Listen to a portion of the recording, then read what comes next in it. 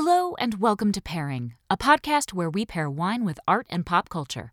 I am your host, Emma Sherjarko, and for this episode, I was thrilled to be joined by Anthony Pingera, Esther Ellis, and Brenna Galvin, aka My Witcher Book Club, to talk about, you guessed it, The Witcher Books by Andrzej Sapkowski. The four of us spent the last about a year reading these books and meeting about once a month on Zoom to discuss them. We had a great time engaging with the text this way, and we recommend that you do too, so hopefully this episode will inspire you to read these books with your friends. We also talk about the Netflix show and the video games from CD Projekt Red, but we are mostly talking about the 8 books that Sapkowski wrote. There are some spoilers in here, but we tried not to spoil anything plot-wise from the books that the show has not already done, so if you're watching the show but haven't read the books yet, you should be all good. If you haven't consumed any Witcher content, I still think you'll enjoy the episode, and I don't think the spoilers will vastly detract from your experience. But if you want no spoilers at all, maybe save this one for later. I do also want to give a content warning that we discuss some of the more upsetting elements of these books, particularly violence, abuse, and sexual assault. Please take care of yourselves. Make sure to check out Anthony's new podcast, I'm a Sophisticate and So Can You, which he co-hosts with our friend Sydney, where they explore the canon by watching movies and listening to music that they're not familiar with. It's a super fun, super smart show, and will be a great way to fill the void left when we go on hiatus. Esther does a million things in audio, but make sure to check out particularly Dungeons and Daddies, the D&D podcast that she edits, and Station Blue, a fiction podcast she writes and performs in. Follow her on Twitter at Esther the Esper. Brenna is a little more elusive on the internet, but gives one of my absolute favorite plugs at the end of this episode, so definitely stick around to hear what she's up to. Thank you so much to all of our patrons, and especially to our producer-level patrons, Emma Cohen, Rena Sarame, Zoo Yorker, Rebecca Joy, Henrietta White, Rachel Berman, Yara Levy, and Michael Beck, all of whom I wish would join our Witcher Book Club. If you would like to join these amazing folks and get access to all sorts of extras for as little as $1 a month, come check us out at patreon.com/pairingpodcast. I will be scheduling our Farewell for Now live stream in the next few weeks before we go on hiatus, so come check it out. Without further ado, here is episode 96, The Witcher, with My Witcher Book Club.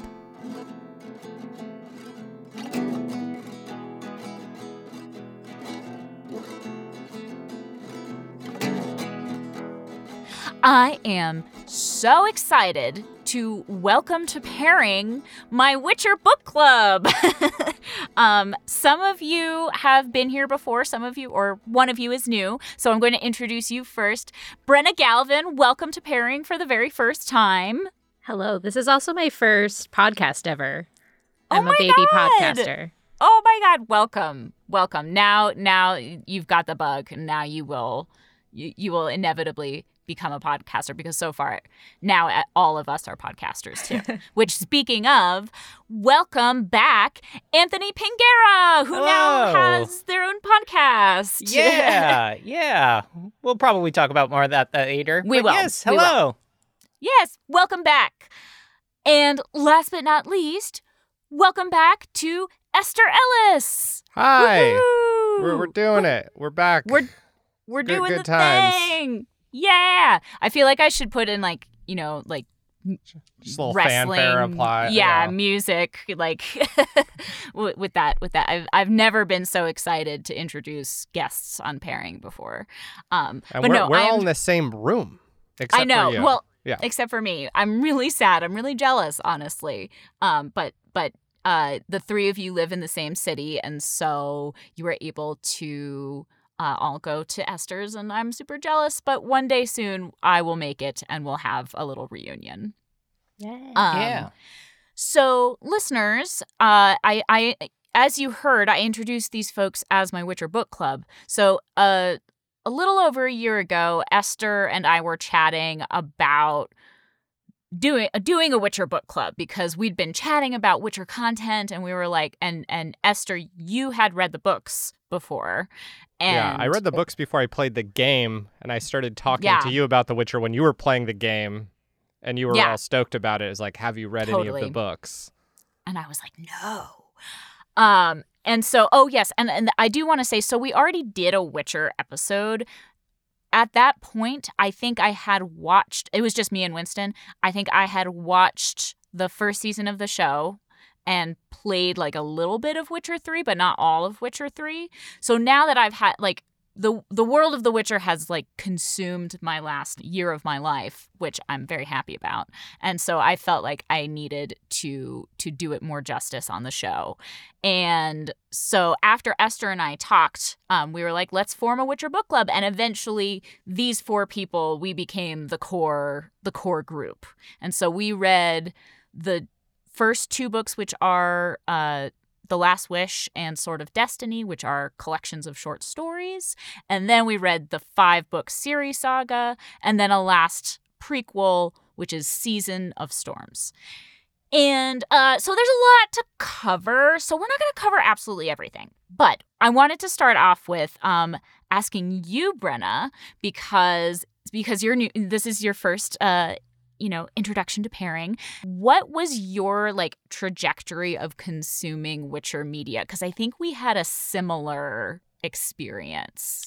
I might be like backwards because I started with the show. Yeah, me too. It was like, oh, look, your Lord of the Rings fix. Yeah. is coming in a new version. And after that, I had heard such good things about the game that I played Witcher 3. I was playing it when we started reading the books. Yes. So I had a lot of meshing it all together because then I watched the prequel anime. It's been a year of The Witcher. That's right. Oh, yeah, there's that too. Yeah, no, I think we had a similar experience because I also watched the first season of the show. I was very skeptical about The Witcher, like, as content, but really liked the first season of the show. And then Winston convinced me to start playing video games, and so Witcher 3 was the first video game that I played. And then we got more into the books. But so I think we had a similar trajectory, but you did it much more condensed because I think actually we had already started the book club. We'd maybe done the first 2 the short story collections before you joined in. I joined for at least one of them. So maybe I joined the second one. You caught up quick. I remember you came in and just like tore through them. I was very impressed. Yeah. We were really impressed. I had time. There you go.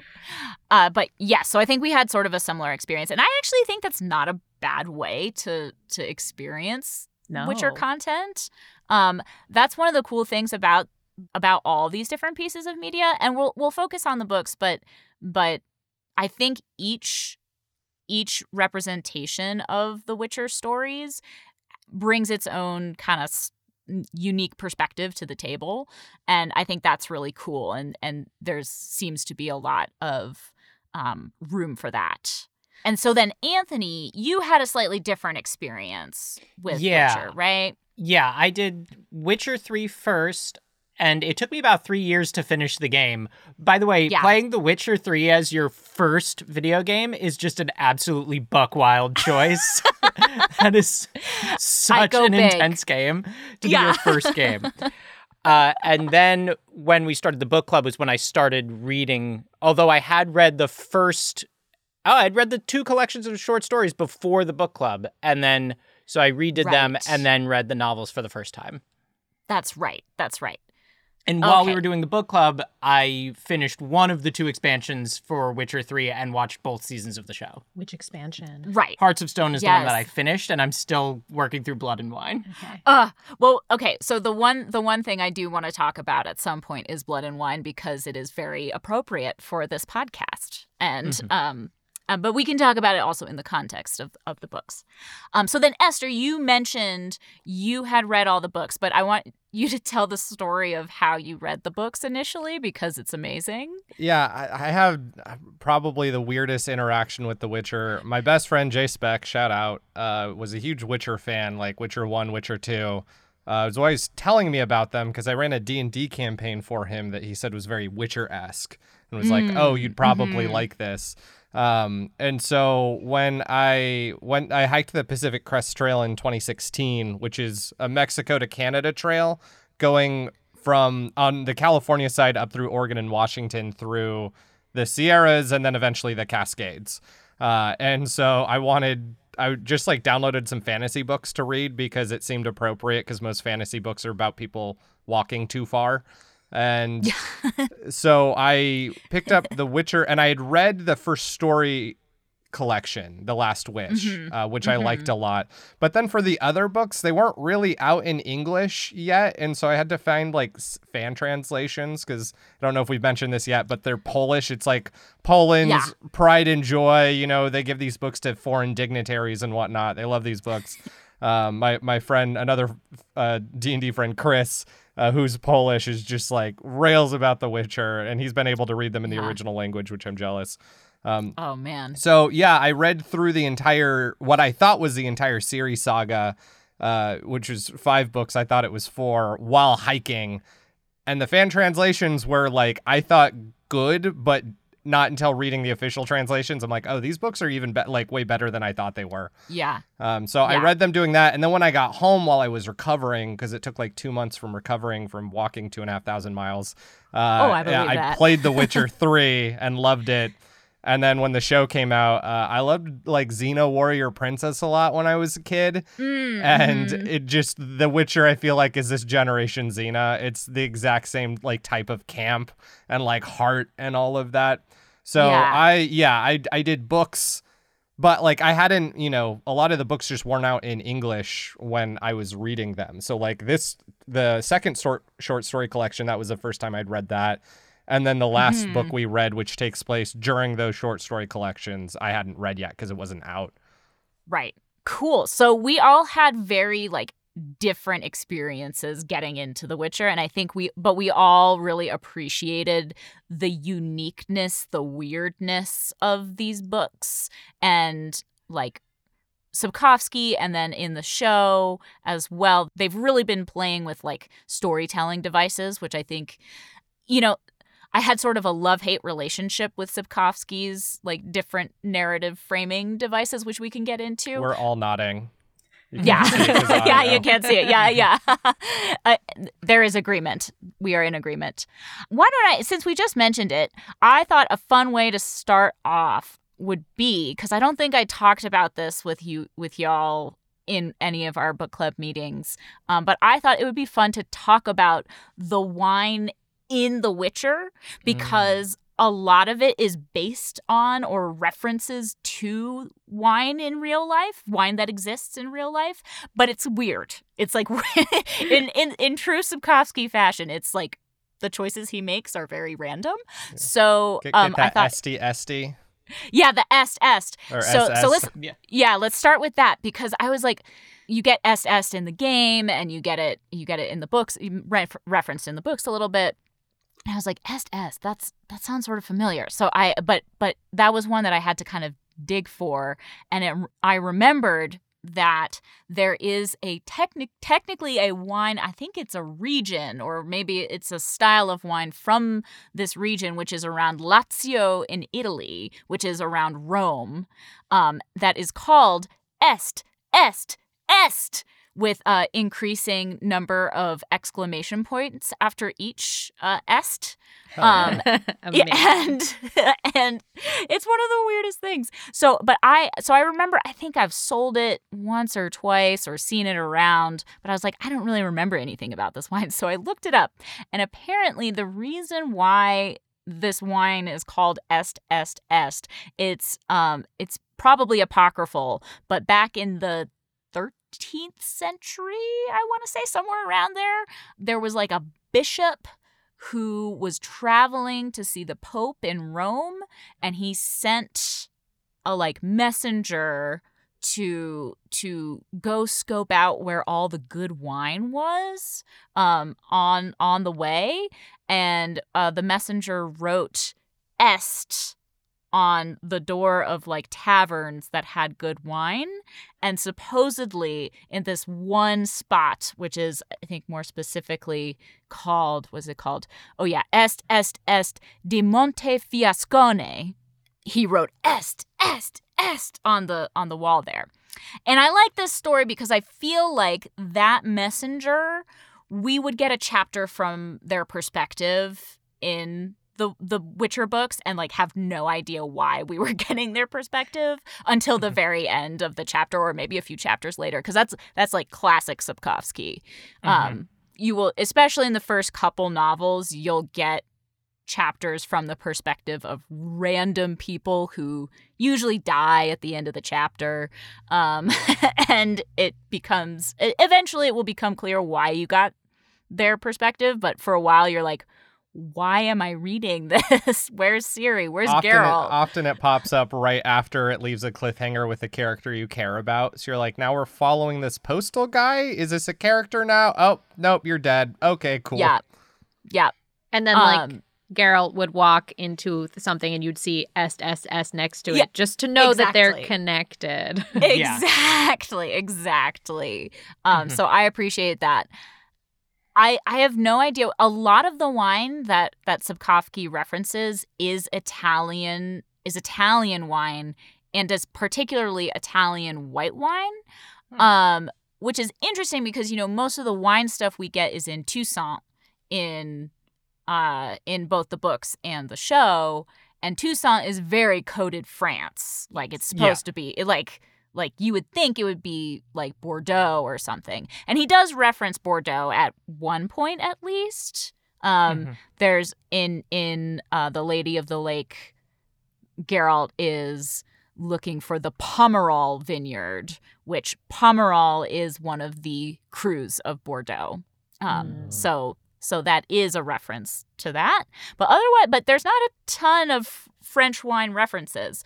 Another big one that he mentions is Vermentino. I forget if Vermentino is actually in the books, but it's definitely in the games. There's the Vermentino vineyard, but Vermentino is an Italian white grape, and my colleagues and I at my last job fondly referred to it as chugging wine. It's delicious, but it's like very, very much like chugging wine. Like, that's a wine that Dandelion would drink. Like, he'd go and he'd just be like, there's my bottle of Vermentino at any given tavern. What makes a wine chugging wine? So what I would say is, like, it's really yummy. It's dry, but it's fruity. And it's not super complex. So it's like, you just kind of want to keep drinking it. I think is my experience with that kind. I was on one of the islands in the Mediterranean when I was helping some Italians I knew write a movie for a Netflix thingy, and they had. We'll have to tell that story later. That's a whole different story. But when we got there, they're like, oh yeah, there's this guy who makes white wine, and you just go and you pick up a giant jug of it. Yeah. And then when it's empty, you just go drop it off, and the next morning he's refilled it and just like leaves it outside, because this island's got maybe 200 people on it. Like, there's no crime. It's very like slow life. And and there wasn't a lot of like food on the island either. So you're just kind of drunk and dehydrated most of the time on some level, as are most people who are like out fishing. But yeah, that not even a label on that wine, just filling up a big old jug. For sure. And I would bet that they would do that at certain Italian wineries with Vermentino, because Vermentino is another one that's like found all over Italy. It's not from one specific spot. You'll find it in northern Italy, central Italy, Sardinia. So it's all over. The last one I wanted to mention was Ervaluce. I think he calls it Ervaluce, or maybe they pronounce it Ervaluce in the games and or the books. But Ervaluce is another Italian white grape.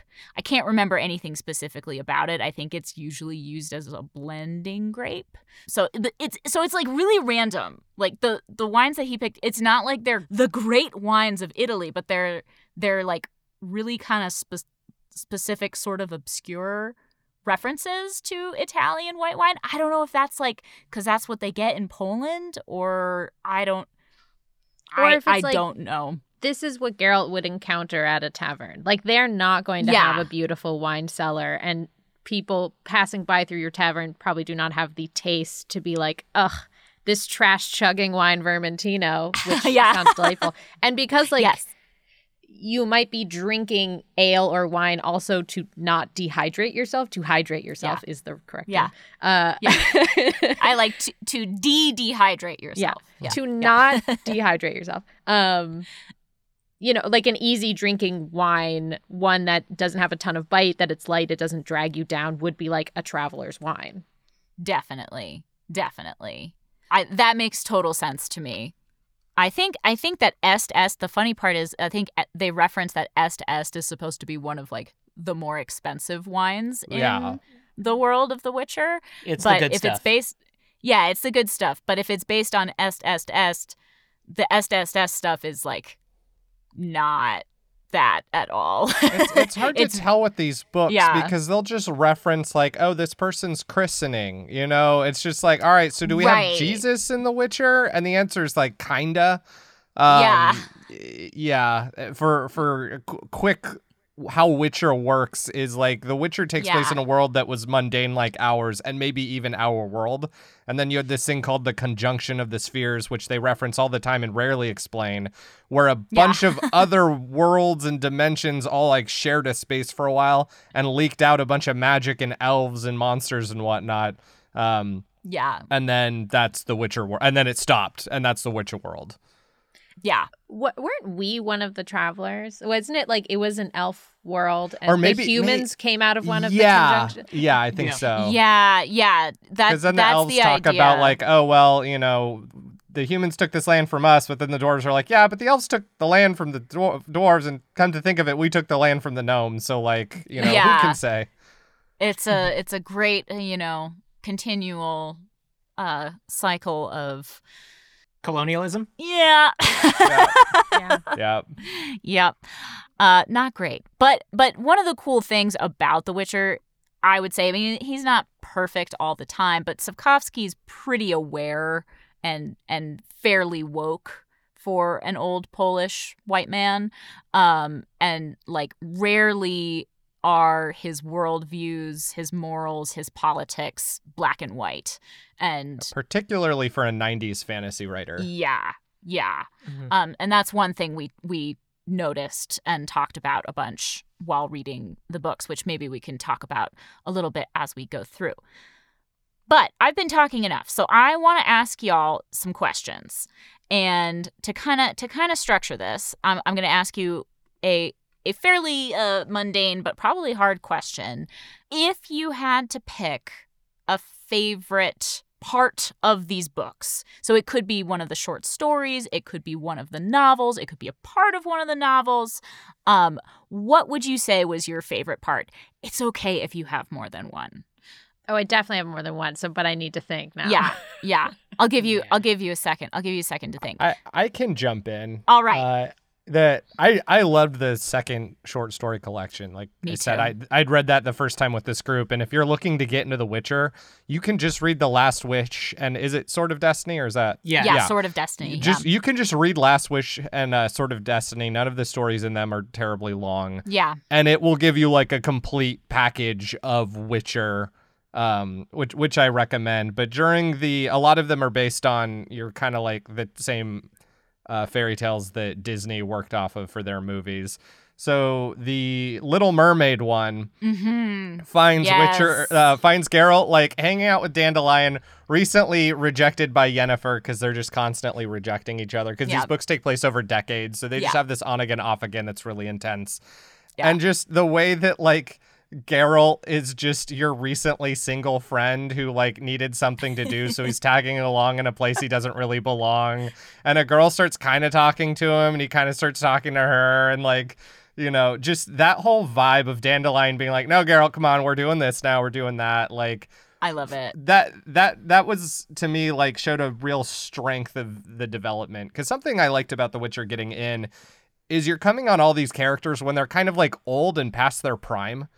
Like that's something the very first Witcher book talks about all the time, is like, most of the Witchers are gone and a lot of the monsters are dead too. Like the better you do your job, the less of your job there is to do. Right. You're a dying breed. And that's where we start. And especially by the time you get to Witcher 3, it's like these people have had all of their stories and yet they're still here. And that just felt like a nice mix of like cool, this guy's 90, but he's also just like being this moody person. Yeah. And like the background plot was fun. But that stands out to me among many good moments. That one was one of my favorites too. I think that story is called A Little Sacrifice.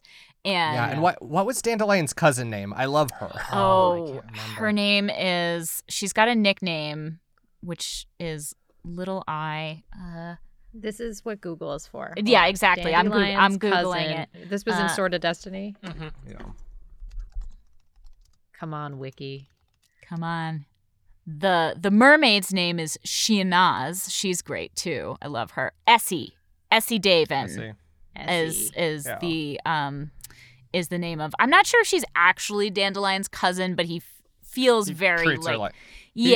She's one of the few women that Dandelion's not trying to get with. Yeah, and won't. Like he's like little sister vibes. And yeah, then they definitely. do the dick move at the end. They're like, by the way, she died of the plague. Like it's X amount of years later. It's one of those short stories. I agree. It's one of my favorites because you get like a lot of like you get some really good Dandelion Geralt content, which is a big part of all the Witcher books. Dandelion is a really great foil, and that's Jaskier. If you've only seen the show, it's the Jaskier character. I'm not sure why they decided not to call him Dandelion in the show. I have this notion that Jaskier is Polish for Dandelion, but I don't know if that's true. Somebody told me that. So I also haven't double checked. This is a fun fact.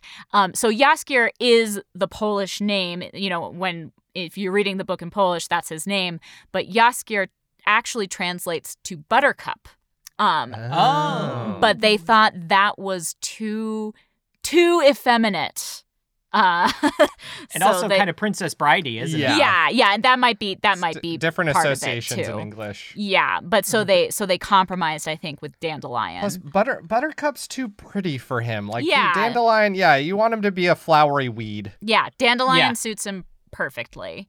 But yeah, so this story it starts out very fun, and and Geralt's like helping negotiate a marriage between this duke and a mermaid, and it's like very fun. And then by the end of the story, it like breaks your heart, and I think it's one of the like single examples of Sapkowski's writing like being really good, and because he's got his moments, he really does. Yeah, I mean, I think he's a good writer, and I also think David French is a good translator. Yeah, absolutely. Which is equally helpful. Yes, as mentioned. Yeah, the translations were night and day. Like, it's a really fun story with good characters when it's not translated well, but you get, like, the poetry and the little, like, subtle nuances that don't come through on a fan translation. Absolutely.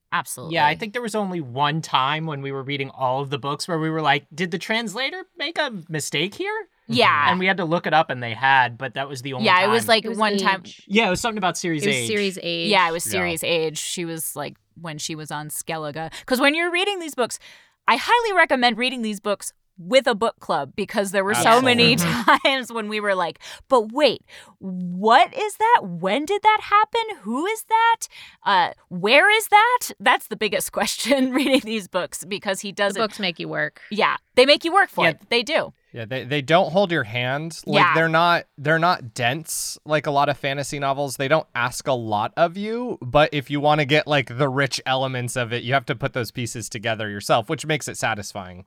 But also, it's super helpful to be like, wait, was that character? And someone's like, yeah, absolutely. You're like, okay, thank God. Because you'll have people who meet characters you like who don't know their characters you like, and that character's going by a different name right then.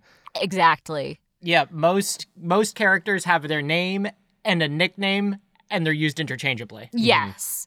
And I think that's a very Eastern European thing too. I mean, if you read like Russian novels, everybody's got 5 different names. Well, yeah. They have like their full name, their patronym, their cutesy name for people who are familiar with them. Right. Yeah. Right. And the other thing, one thing you just said, like about these books not holding your hand, one thing I especially liked about the first season of the show is that the first season of the show also does not hold your hand. It guides you. It guides you. And some people didn't like that, I think. I think that's fair in that, like, because even if you read the books, they're not that just cut up and like put together. Like once the season 1 is like it's a brilliant piece of structure if you've already seen season 1. Yeah. Because I remember watching the first couple episodes and I had some roommates around. They're like, I have no idea what's going on. I'm like, I don't know who the show is for except for me. Yeah. And like 5 other people. Like I know what's going on. And even, and it wasn't until the second watch that we did with the book club that I even realized like, oh, the book or the show is explaining its structure within the show, but you want to have subtitles and you need to know who these characters are. It'll be like, oh, here's Foltest when he's old and here's Foltest as a kid. Yeah. That now tells you that there's like X amount of years between, but like you're not necessarily keeping up with that, especially when they have like a lot of under their breath like references. Like I highly recommend watching the show with subtitles. I didn't do that the first time and I got way more out of it the second time. Yeah. Yeah. I wasn't confused when I watched the first season. I had no other references to the media. I understood that there were things going over my head, but I also had that when I watched like Game of Thrones, and I would have to like turn to a friend and be like, this dude with a beard, which one he? Yeah. Exactly. And so I think I was ready to just like, I let go of trying to understand everything. And the first version of the first season I watched, I still really liked. You have this adventure story, you know, and it's a story about 3 characters coming together. And when you really step back and you say, I'm just gonna like enjoy the ride and wait for that structure, you have a fun time. And then when I rewatched it, I was able to layer on more. And then you read the books because you're a nerd and you want more. You layer on more, and then you play the games and you're suddenly I understand like, some of the lands. Yeah. It's so, It really it really is. I think that's a beautiful way to explain it, actually, because that was my experience too. Because I watched the first season of the show with no context, and I also really like it when I don't understand stuff and like have to figure stuff out. And I understand that some people don't love that, but I think if you haven't watched the show, if you go into it knowing, at least for the first few episodes, you're not going to be entirely sure what's going on, but you're going to meet these compelling characters and start getting their stories, and eventually it will start to make sense. Then if you can just kind of let go and just enjoy the ride, I think that's a great piece of advice.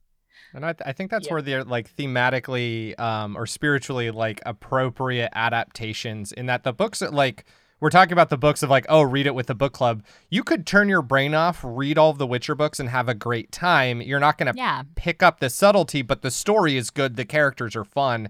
It's just the deeper you want to dig, it keeps going. You can just keep going with it. And the show's kind of similar in that you can just watch the show, enjoy it, which is kind of what I did the first time before I was putting pieces together. But then when you go back, you're like, oh, they'll just like slip, a reference to Toussaint, which under this context, you're like, oh, wait, this is setting things up for the future. This is very smart. It's one of those things where you can struggle as a writer of like, it's fun to do really smart things, but you want to make sure your audience is following it as well.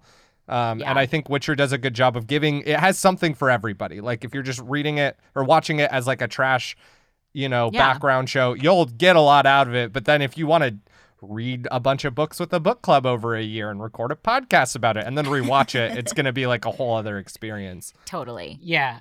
And the geopolitics of it can be kind of complex. Very. Like there are so many complex. petty kingdoms in play at any time.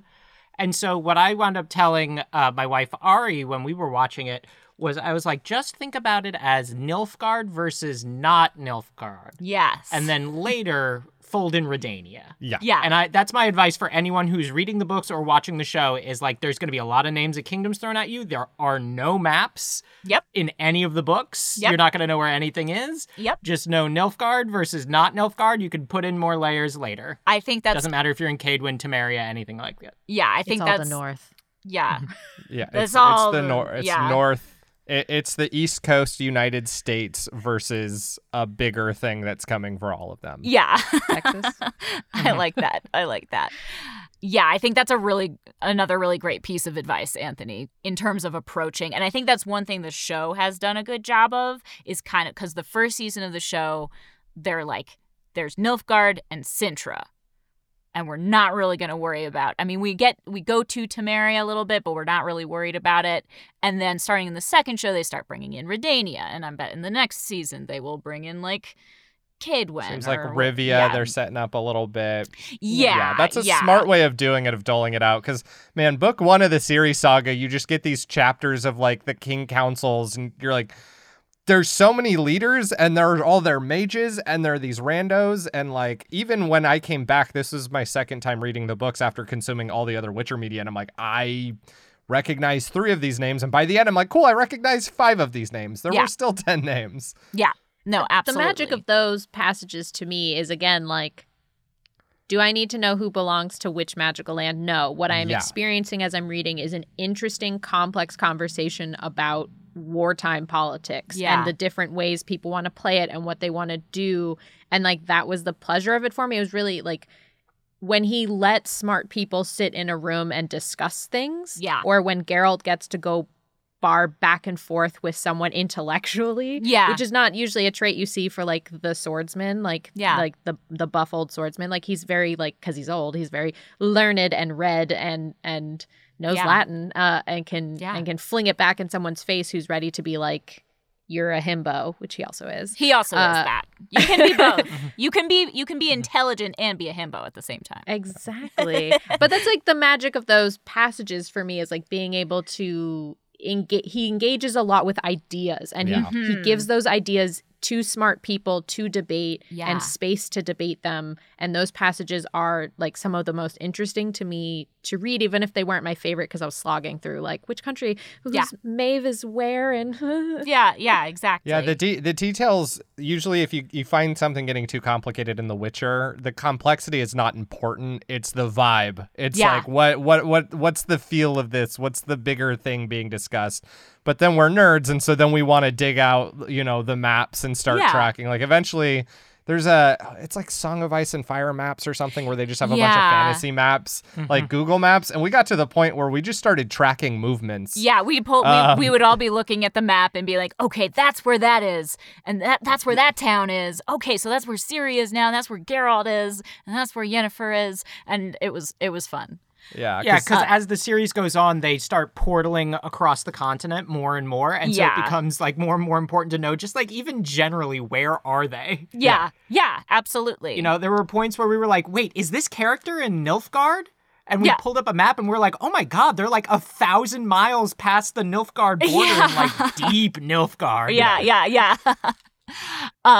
Okay, I want to hear from Anthony and Brenna. I want to hear from you all about what you think your favorite moment might be. But since we were just talking about him, let's give a wine pairing to our boy Geralt of Rivia. Oh yeah. I'm on the edge of my seat. I know. It's so much pressure. I know you have something good. Well, I feel good about this. one. And the wine or grape that I think encapsulates Geralt's personality is Cabernet Franc. Because Cabernet Franc is one of my absolute favorites, but it can be very different, and it can be very, like, it can surprise you depending on where it's from. And, so talking about the fact that, like, at least for the short stories, for the most part, we see just kind of this himbo, like, chasing after Yennefer, fighting monsters, not a whole lot of deep interior life. But as the story goes on, maybe I'm making that up, we get some of his interior life, but he's a complex dude, and so that's part of what is the joy of reading these books. I mean, they're not all from his perspective, but so Cabernet Franc is best known from France, from a region, specifically from, I mean, it's one of the grapes of Bordeaux, but it's also known on its own from a region called Chinon in the Loire Valley. And those grapes, or those wines, are known for being super, like, rough. Like tree bark is sometimes a tasting note for Chinon. Like, really rough, gruff, sometimes really hard to approach wines. But then you'll find Cabernet Francs from elsewhere in the world, or even some from there as well, that have just really beautiful, like, red fruit to them, and usually still pretty earthy, but but they can be a lot kind of friendlier, is how I would describe them. Much friendlier wines. Not that Geralt is like super friendly, but deep down he's a big softie. So grumpiest softie. Yeah, exactly. And so I feel like that's a really good one for Geralt, because you start out with that kind of rough, gruff, like you think that's all there is going on to him, but then you kind of peel back the layers, and he's actually got a very fruity soul. Yeah, if I remember correctly, the first book opens, and for context, like the first books, like their story collections were like, you could tell earlier ones were taken from pulp magazines. Yes, and then definitely. The author kind of like went his own way with it. But if I remember, it kind of has that like Conan the Barbarian like hooking up with a monster. Which is also like a berserk thing. There's like a number of like dark fantasies that just seem to start with that. And by the last book, which takes place during those, he's arguing his case with a bunk like law kingdom. Yeah. Because he's thoroughly versed in law degrees, because he's 90 years old and he's gone to a lot of colleges to study monsters, and then clearly just like made friends with professors and like hung out with them. I love it. It's a fun jump, like, and it's all there the whole time, but you don't expect that going into that first story. Yeah, I would say also like not big spoilers, because this is literally the first thing in the first book of short stories, but it starts out like the framing device of the first book of short stories is Geralt having sex with some priestess somewhere. And so I tried to listen to the books on audiobook, and that was the first thing that happened. This was a long time ago, and when that was the first thing that happened, I was like, nah, I don't need this. But if you get past that, then you'll start to appreciate the framing device and what's going on in there. Start realizing that Geralt's the actual sex object in this world. Yeah, everyone wants to hook up with witchers because they're sterile. They can't inherit diseases. And they're also just like old and grumpy. Yeah, it's an interesting. I think in oh my gosh, what's her name? The YouTuber Curio, in the Curio. Oh, Sophie. Yeah, Sophie. If you want to get a little deep dive into kind of some of the theories around viewing the Witchers kind of as sex workers, there's some really interesting stuff there. We could dive into that, but I don't think we have enough time. So that's a whole other can of worms. We could talk about this for a good 50 hours. Yeah. I mean, I did want to shout out a good friend of mine's Witcher podcast, Breakfast in Beauclair, created by Alyssa Esteban. She's amazing. And she does do like, 1 to 2 hour episodes about like one chapter in the book. So to give you context, we're going to try to cover broad strokes here. So speaking of, Anthony, have you thought of maybe what your favorite part of these books was? Don't steal mine, please. It's okay if they're the same. I'll try. You could combine them. Yeah, it's okay if they're the same. I think mine is probably generally anything involving Regis, but specifically the discussion of Regis's journey to sobriety, I thought was one of the most clever things I had seen in any world building related to those types of creatures. I don't know how much spoilers we want to do about who Regis is and what his whole deal is. I think we could safely say Regis is a vampire. I think we can, because it's not too much of a big reveal. It'd be like saying Dandelion's a bard. That's true. True. They do let that cat out of the bag pretty early, and then there's 4 more books. Yeah. But in the Witcher world, what I love is that vampires don't need to drink blood to survive. It's only like alcohol to them. Yeah. And so Regis reveals that he was basically a vampiric alcoholic. Yes. And he would drink too much blood. He would get absolutely wasted, and then he would go on a rampage. And he describes his lowest point as getting his head cut off and buried in a hole. And he says he had a lot of time to think and reflect. And once he regenerated his body over the course of, I think, 50 years. Yeah. When he came out, he decided to go sober. And then you do then towards the end get to see him relapse, and it is terrifying. Yeah. Well, because he's just the philosopher of the group. He's the one. He's the even head. Like I think they'll probably bring him in the next season, if not. Either next season or the one after, depending on depending on how much ground they try to cover. Yeah. He's great, fan favorite. Oh my god! I was gonna say, my next question was gonna be, do you have a favorite character from the books? And I think for many of us, it might be Regis. He's a delight. He's an absolute delight, and just as like a vampire nerd, generally, like. He may be my favorite vampire in literature, in media. It's really brilliant, I think, the way Sapkowski subverts like the tropes of vampires and vampirism in pop culture, and he is just an utter delight. So although speaking of the fact that like it is very much a metaphor for sobriety, I am going to pair a wine with him. I hope nobody's too mad at me for that.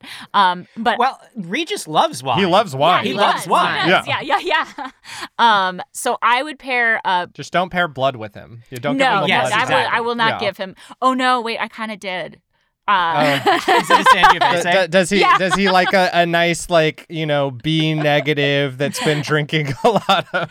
No, Anthony knows because I've talked about this on the podcast a million times and devoted a whole episode to it. But specifically, I'm going to give Regis Brunello di Montalcino, which is made from Sangiovese. It's a region in Tuscany.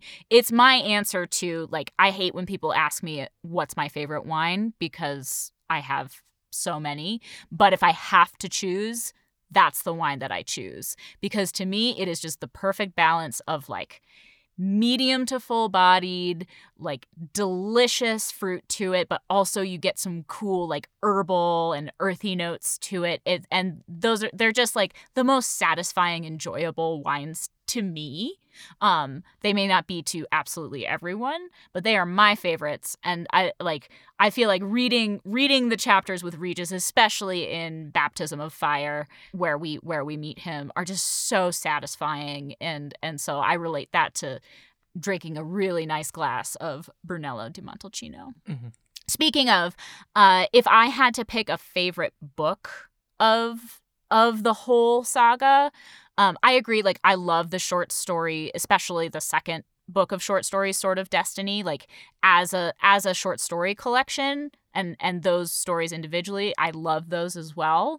But if I had to pick one of the novels, I think Baptism of Fire is my favorite because it's basically Fellowship of the Ring that happens in the middle of the series. But it's like, let's gather the Fellowship or the Hansa, and you just get a really fun mix of characters. It's also the most cohesive novel, I would say. We talked about that when we were reading it, because the first two novels are, like, all over the place. And, as we talked about, like, Blood of Elves, like, doesn't really end. Yeah.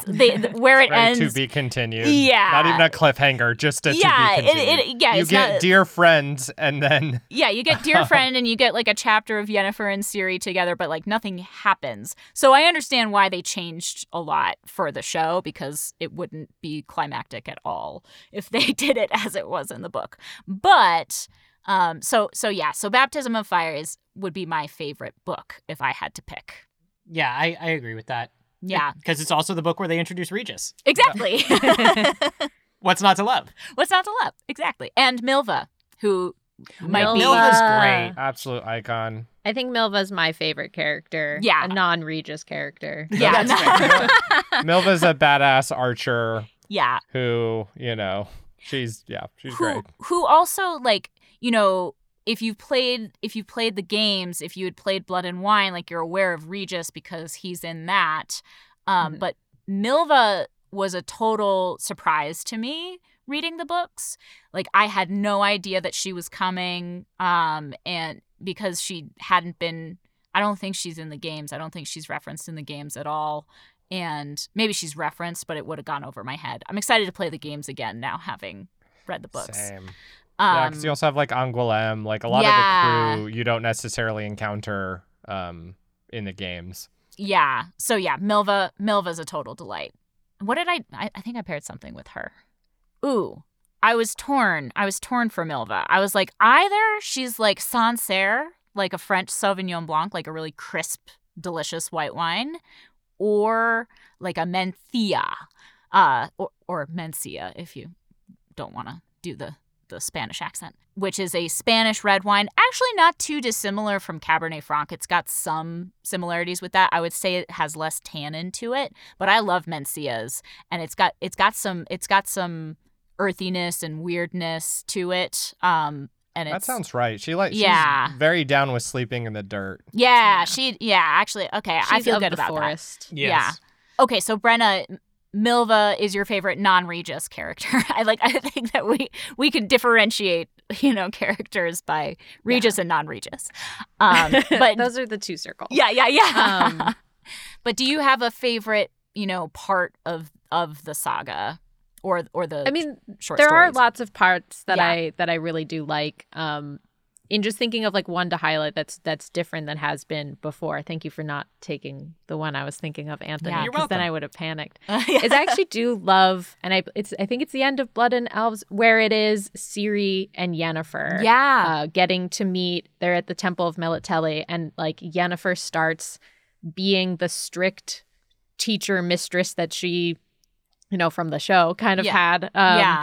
And you just see like very quickly Sapkowski's able to create just such a deep relationship to them that like within like and like time is passing, which is like hard to do in like writing, just like vignette montage, time passing, especially of a relationship, because it can feel fast, it can feel forced.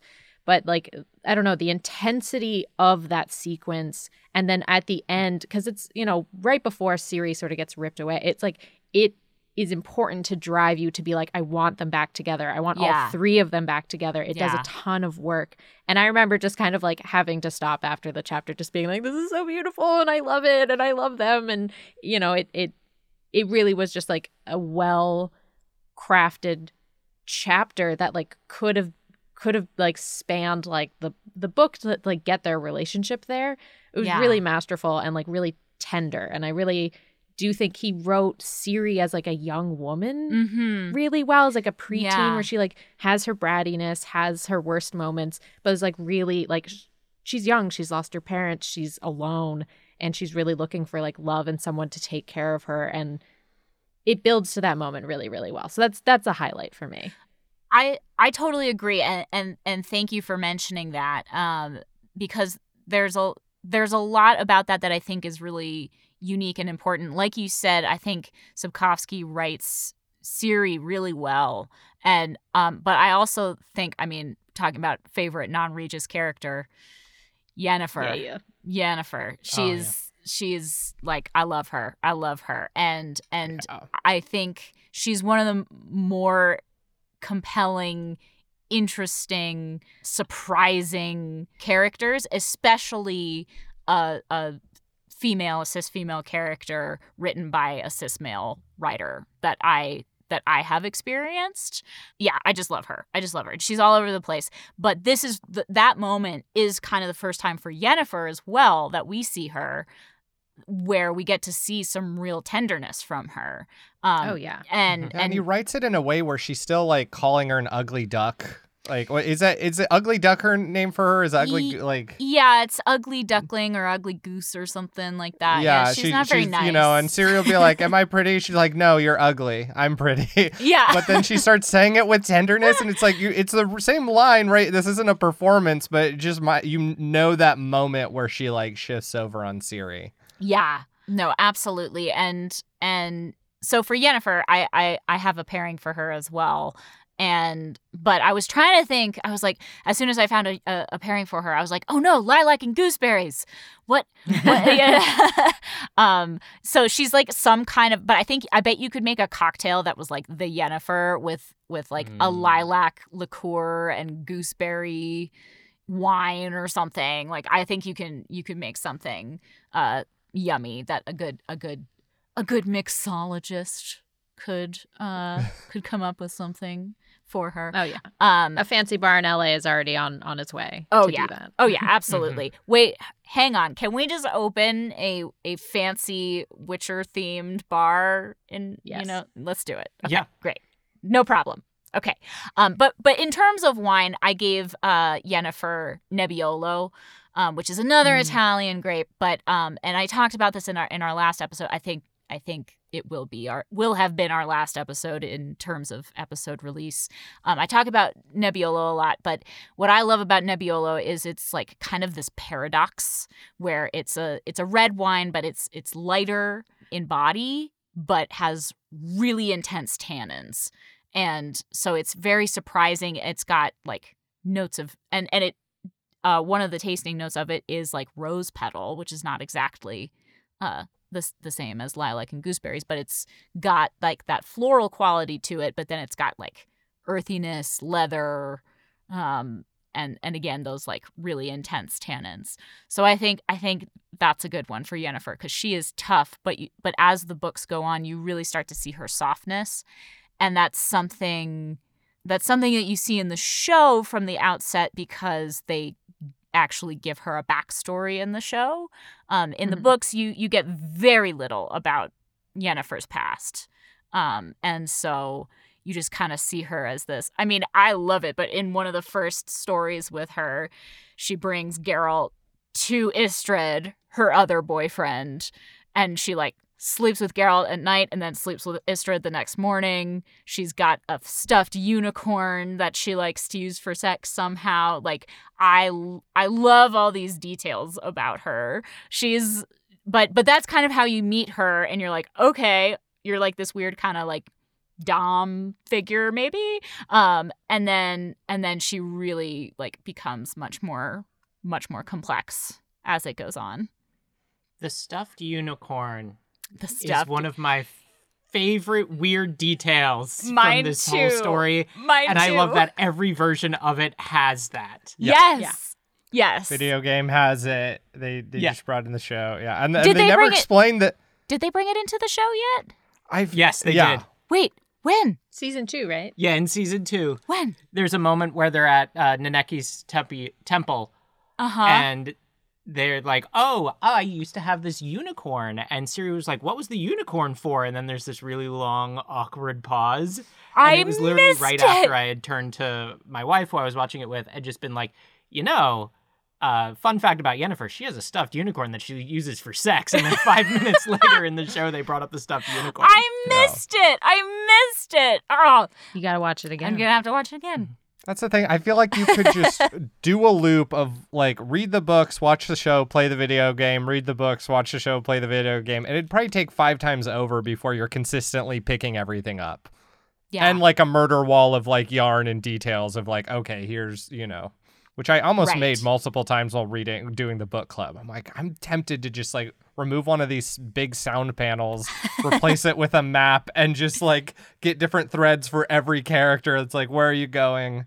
Okay, so we've kind of been hopping all over the place, which I think is perfect for because the books do too. Yeah, because the books do too. By the end, Ciri's literally hopping through a million different planes. There's different 3 dimensions, framing devices in the last book that all take place in different times from the future to the past and all within themselves. So yeah.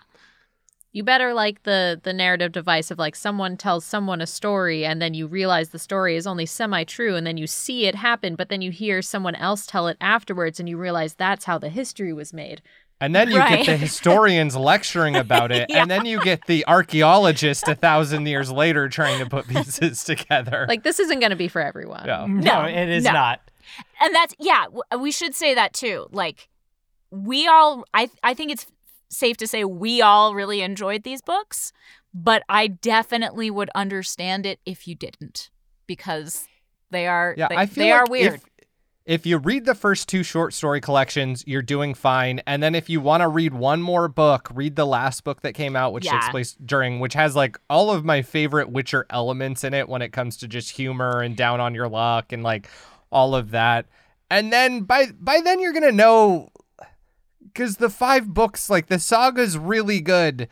And part of reading the saga is you going like, why are we doing this right now? Like, I exaggerated a little bit on some things, but not too much when I was prepping you all for the books. I'm like, by the way, like 3 of the books are going to just be a road trip.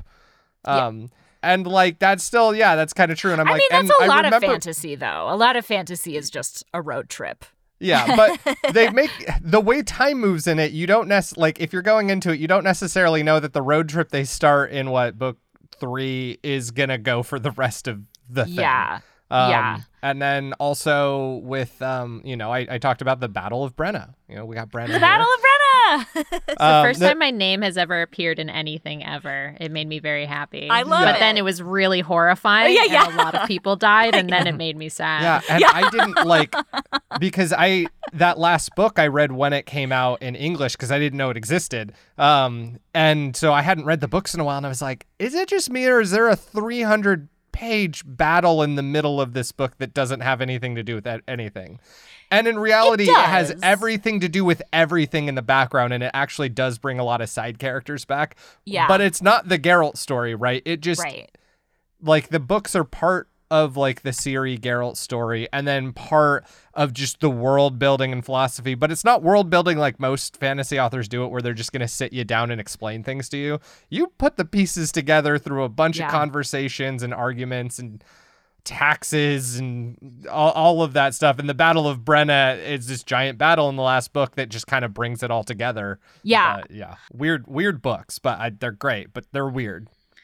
I also think I think it's important to also acknowledge that part of these books will be hard for people to read because as much as like on one page Sapkowski is talking about abortion rights for women and can seem very progressive, there's just as much stuff that were either like difficult, and I am of course for like difficult and uncomfortable things in art, but there are things that might push someone's personal boundaries, and then there are one or two, and I have a pretty wide range for art. There are 1 or 2 that made me angry, that really felt unnecessary, but that's why I will double down on read it with a book club. Like I think part of the way I was able to process and enjoy these things is we talked about the parts we didn't like or that really felt kind of like unnecessary, violent, or like kind of like not needed in kind of like a punishing way to the reader. And that's important to process. And if I had read it alone, would I have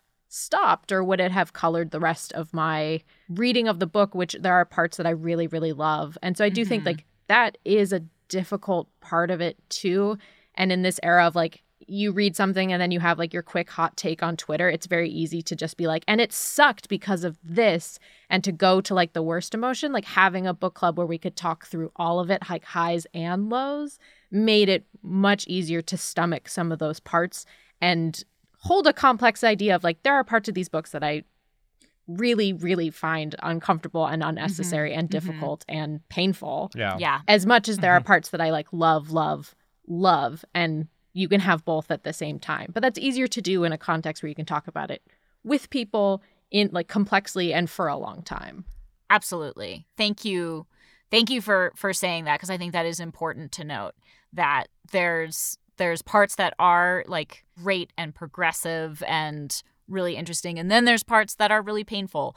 And I would say most of that, if it, for general spoiler warning, I think most of that kind of stuff happens in the last 2 books of the Ciri saga. So Tower of Swallows and Lady of the Lake. There's a bunch of stuff in there, and there's like uncomfortable references and stuff before that, but you see some like very violent things happen in different ways that it's unsettling. And especially coming from the context of the books when they handle a lot of that stuff well, then when they don't, or when they're like pushing it, you're just like, I know you're better than this. And I feel like if you had an extra draft and we're talking to like us, you probably would have not put that in the book. Yeah. Like for people using fantasy things, right? Because Game of Thrones feels like something that does edgy shit to do edgy shit and upset you. And I feel like Witcher doesn't, but it does go. There's times where, kind of like what Brenna is saying, where I was like, oh, you got your point across here, and it seems like you were worried you hadn't got your point across, so then you drove it like 3 more miles, and we didn't need that. Yeah. And I think that's especially because in the beginning of Tower of Swallows, he introduces a character whose like big thing is punishment and pain. He like lives for pain. Yeah. And so when you have a character like that in your story, you're going to be constantly pushing the envelope with whatever they do. And I think you're exactly right that sometimes he was like, have I sufficiently communicated to you that this person is a very bad person? I'm going to give you one more instance. Yeah. Or like the horrors of war. Like we're just going to have like one more town where we're just going to like see random soldiers like rape and pillage just to understand like the depravity of like people who are part of the army, but when they're outside of command, like, and I'm sure a lot of that can come from like Eastern European history, world history, and like being truthful to that. But then of course there's that argument of like, but how much of that do you need to put your reader through? Yeah. Right. You don't get quite like Ramsay Bolton's in like a Game of Thrones thing. You get a person who's and mostly because the guy who's way worse is like basically asexual and makes a point of it. He's just like, I'm here to like stab people and get in crazy sword fights. I'm not here for any of that. Like, you're gross, go away. But like the humiliation from him is it's off. Yeah, it's awful. And that's I mean, he's effective as a villain for sure. Yeah. Right. Yeah. Like I'm very curious about the casting choice there. We saw some art of him and I was just like, ugh. And then some people under the art like, this is my favorite character. I'm like, no, what is wrong with you? He's like one of the most memorable villains I've ever encountered. And also, what is wrong with you? Yeah, that's a red flag if ever there was one. This isn't like being like, oh, I like the Joker. Like if someone's like, my favorite character's the Joker, I'm like, there's like 60, 70 years of Joker. But Bonhart, his name's Bonhart, by the way. He'll show up. Yeah. And you're like, oh, fuck, Bonhart. Yeah, when Bonhart shows up. The only correct answer is Regis for your favorite character. So if you say it's Bonhart, you're wrong. Overdone it.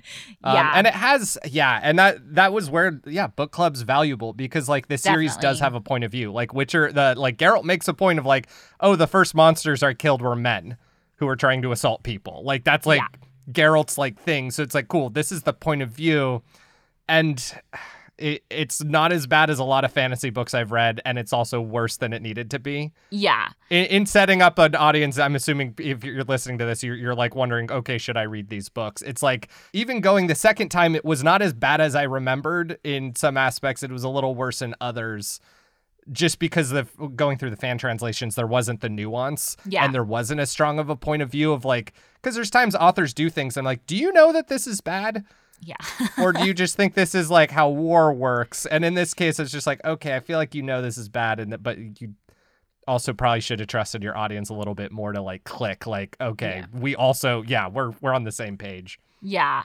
And what I would say, like, even more than Bonhart, especially what bothered me more, kind of, I mean, and this is a tricky thing to handle because, like we were saying, like, Sapkowski has a lot of progressive politics or ideas in these books, particularly relating to women's choice about their bodies, and he's very vocally pro-choice.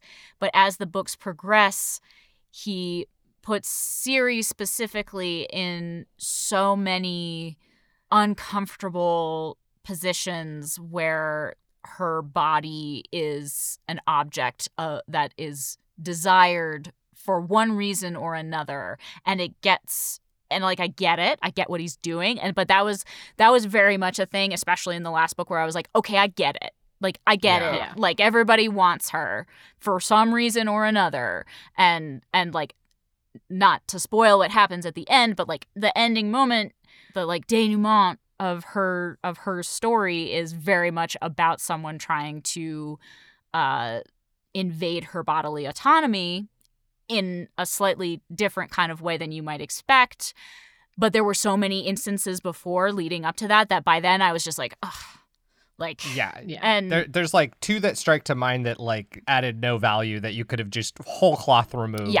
Yeah. If you were going to pursue that line of, and that like I didn't pick up on like the pro-choice stuff because that's really prevalent in the second short story collection. So when I was first reading them, I'm like, man, everyone really wants to have the chosen one baby with this, teenager.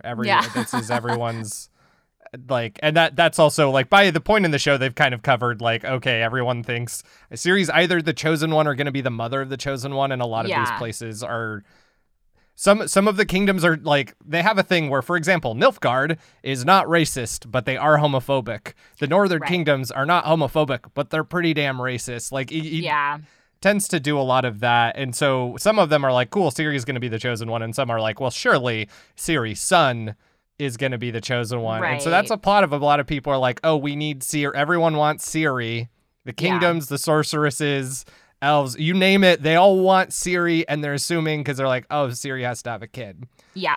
And at the same time, then you get like Ciri exploring her own sexuality, which I think is good. Like, as we've talked about, there's complexities. Yeah. I was going to say there's some problematic stuff with how he does that, but there's some kind of really interesting and progressive stuff about how he does it. So yeah, there's times where Ciri wants to hook up. She's like, she I does. want to see what this is about. Yeah.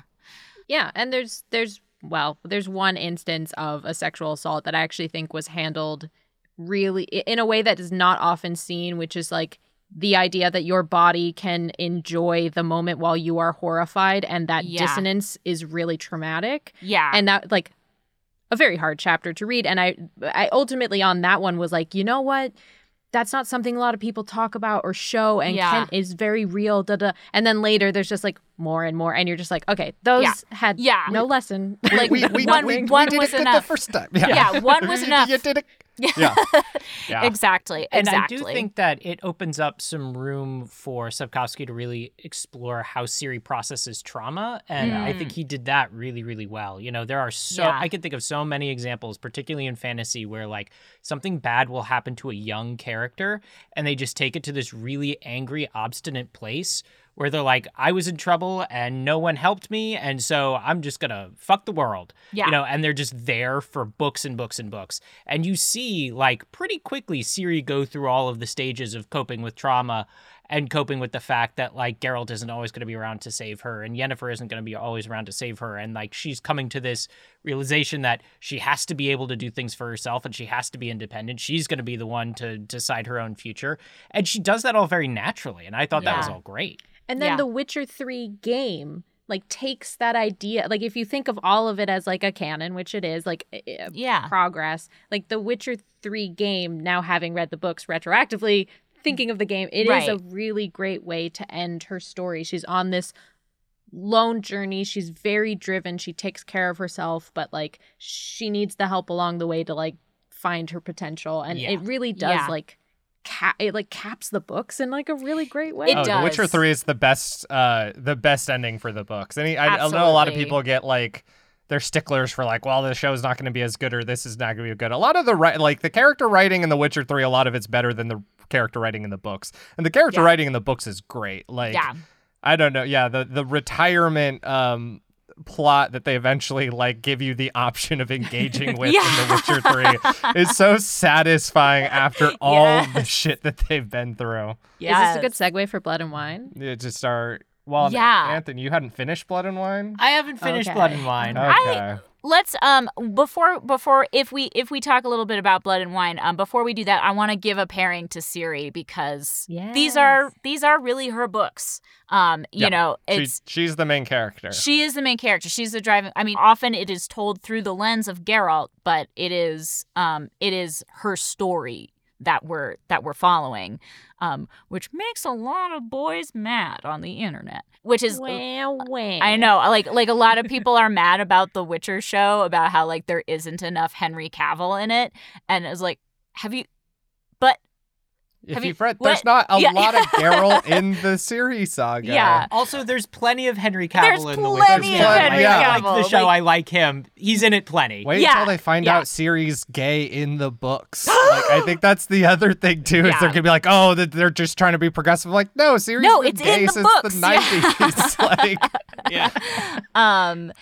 So for Ciri, I was thinking about what to pair for her, and I have a couple of ideas. But the main thing I want, that I thought of with her, which you were just talking about, Anthony, is, you know, kind of, we really do get to see her grow in a way that than any of the other characters, I would say.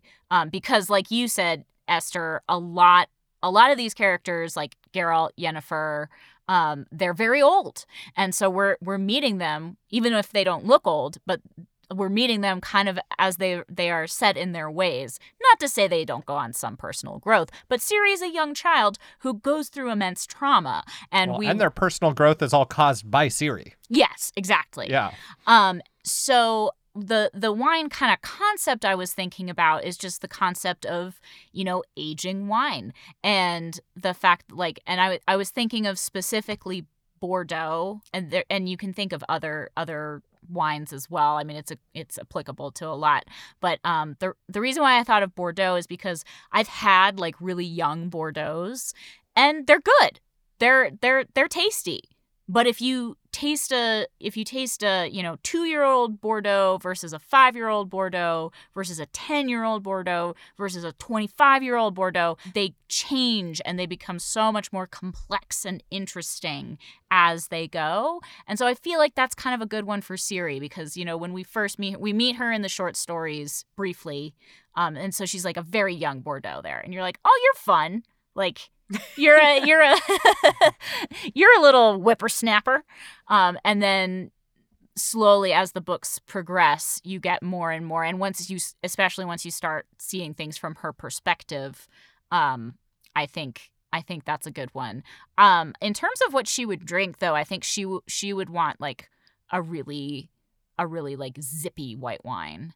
I feel like zippy's a good word. Yeah, I think for Ciri, given her whole shtick. She likes immediate gratification. She does. Yeah, she sure does. So yeah, you got someone who's a princess whose then kingdom burned down, who then became a witcher and then a chosen one, and just all of Yeah, absolutely. I think actually Sancerre, I know I mentioned that for Milva, but I think Sancerre would be a good one for her. Nice, crisp Sauvignon Blanc. Just enjoy it. Yeah.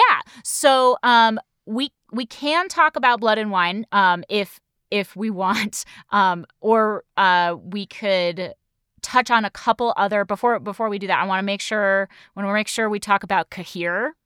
Because he is because I remember watching the first season of the show and then reading the first few books and being like, why is he in the first season of the show? I don't understand. Like, why is this guy a big deal? And now having read the books, I'm like, okay, I understand. And he's one of the characters that like your perception of him and your feelings about him will change drastically from the time you meet him to the time that the books end. It's interesting that in the show they made him like a commander of the forces of Nilfgaard, like one of the highest up people. Yeah. And in the books he's a lieutenant and a disgraced one at that. He's like very much a peon. And young. He's like 20. Yeah, he's very young. He's an up and comer, I think, in the books. Well, and something the show also kind of because there's certain things that if you translate, page to screen or whatnot, you're just going to give away sooner. Yeah. Like Ciri's primary like trauma and PTSD, Cahir, the image of Cahir is the image of that. Yeah. And, to the point where Geralt's like, fuck this guy. I just know there's a guy with the bird helmet. Yeah. And in the show, it kind of shows you more of like his participation because it's like Cahir's like, oh, no, it wasn't like that. I was there. I wasn't I wasn't trying to burn this whole place down necessarily. Right. I think the reason probably why they did that is similar to why they have totally changed Fringilla's character, is that they wanted to give us some kind of lens into Nilfgaard in the show, because we don't really get that in the books. You eventually you get some people from Nilfgaard, but not from the outset. And they also needed a season 1 like baddie. Yeah, and exactly. He was like kind of good to slot in. Yeah. Well, and the books do something that a TV show never would, which is like, you know what, Yennefer, that character you love that I also love that is very important. Let's put her in 2 chapters. Yeah. Geralt, we don't need Geralt for the next 400 pages. We're good. He does not care how cool a character is. He'll only use that character when it's needed. Where in the show, actors have contracts and like expectations, and audience members have expectations. Yeah, and I mean, I think there's a balance that they're playing with the show, both like creatively and like contractually, probably. So I try to cut them some slack because they're, it's an adaptation. And it's also like financially. Yeah, they exactly. do not have Game of Thrones money. Yeah. Mm-hmm. Yeah. I had we'd been in kind of a different place initially now that you sat on it, because I know for a few of you you're like, oh, Cahir in the show's like a sociopath, and I was like, I think Cahir's just a statesman. Like, have you come around on kind of Cahir's deal? Because I feel like he's like fairly consistent with the books. Except for, I think the main thing about Cahir for me is that he just like looks like a Nazi. He's a very scary actor. Yeah, he's Aryan as fuck. Yeah, though you should see him in Twin Peaks season 3. Like, it's just like the storyline with the shapeshifter. They made him like way cooler than he ever was in the books, and I just hate the trope of like, we're going to create a true villain, and now we're going to rehabilitate him because he's going to do one or two nice things. And it's like, there's no real accountability there. There's no like real growth. Like, I hate that sort of like quick change. And they haven't done that yet in like the show. They haven't like completely turned him like so good that we're like supposed to be like, oh, we're not Teddy Bear, we love you. Yeah. But they went pretty far in season 1, more than the books. Because in the books, him being young, he's lower down in the command. We didn't see him do anything like particularly egregious. Is like easier than when you meet him later to be like, oh, okay. Well, you were like caught up in some stuff, and you were stupid, I go on the assumption is because he's like, we know what position he had in the Nilfgaard army, and we have seen what Nilfgaardian soldiers do, and because he butchers that in, and I'm like, yeah, Nilfgaardians do that all the time. Like, that's kind of their shtick, is they'll pick places where they're like, cool, you're now part of Nilfgaard, and they'll have others and they'll just like salt the earth. And that's another fun thing with like book clubs and Witcher is because he doesn't detail a lot of stuff. There's like a lot of reading behind the lines and interpretation. Like, Cahir's, he's such a funny character. When you finally get his deal, you're just like, oh, you kid, you child. Yeah, I think I like book conception of him better than show as of now conception. Yeah. Yes. Well, and for context, where we're at in the show, he's not like a character in the books yet. Yeah. Like he's a scary figure. This is in the same way where Yennefer doesn't have. I mean, really, none of the characters except for Ciri have a backstory. Like, Geralt doesn't really have a backstory in the books either. Yeah. But we're a while from actually encountering Cahir as far as that goes. So similar to filling in Yennefer's backstory or what they're doing with Fringilla, they're giving Cahir they're showing what Cahir is doing behind the scenes. Yeah, I'm really, based on like what they've done with Istrid and Geralt, I'm really looking forward to this season. I'm assuming for just butting of heads of Cahir and Geralt. Yeah, I'm very much looking forward to that. I'm looking forward to what they do with his character in the show, knowing what it is in the books. Yeah. Cahir's not a himbo. Cahir is the biggest himbo ever. Yeah. Like, he's just an idiot with like who's very loyal to his emperor and very loyal to like the concept of Ciri. Yeah, show Cahir is a lot more lethal mastermind. Which is kind of a reversal of like Geralt's less of that in the books. It feels like with the show, because with both Fringilla and Cahir, who they change their parts, it looks like they're trying to make them pivot against Nilfgaard for like specific reasons, while in the books it's like more nebulous and complex than that. It's like he's failing at his mission. He's afraid to go home. Yeah. Well, so for Cahir, I wanted to give him, I thought of Syrah for him, just because for me personally, that's a grape that I have very different, I have in my life had very different feelings about. Like, there was like a time when I was like, I hate Syrah. And now I'm like, well, I like Syrahs from this place, but I don't love them from this place.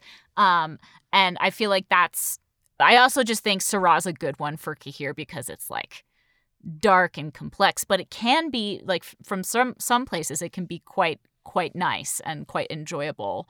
And I think he would like to drink Syrah too.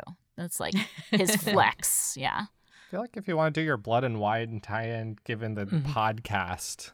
Yeah, well, I mean, I talked about it a little bit, We but can remain pretty spoiler-free because, like, the story that you actually play in Blood and Wine is not the parts I find enjoyable. It's just being in that land. Yeah. It's going from all of this dark, war-torn that to, like, a fairy tale land. Yeah. And then vampires. It's literally made for me, is what I'm convinced. CD Projekt Red was like, that Emma Sherr-Ziarko. What can we do to make her specifically happy? And that's what I think happened to make Blood and Wine. I can't know for sure.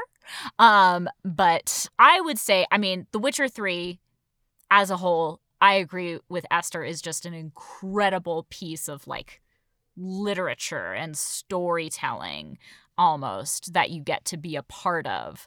And so I highly recommend playing it, even if you haven't read the books. And like Brenna and I did, like, I don't think you need to read the books before playing it. You will get spoiled on some things. Things that the show has already spoiled for you, I'm pretty sure. Mostly. That's true. Mostly. If you've already done the show, I think the biggest thing has come up. Yeah. There is the spoiler of like what happened to Geralt and Yennefer at the end of the book series. And the game deals with that in a certain way, but it is up for interpretation, is what I will say. So there's a couple characters who canonically die who the game's just like, they don't. We're going to bring them back. And which is fine. Well, and in some cases, I like the vibe I get is that the people who made the game were such fans of the book. They're like, I know most people aren't going to read the books. I really need them to experience this story. So either retelling that story with like a different character or sometimes just bringing people back from the dead. Yeah. Because a lot of times when those characters die, it's like off screen and it's like in a history report later of just like, oh, by the way, these 3 people didn't make it.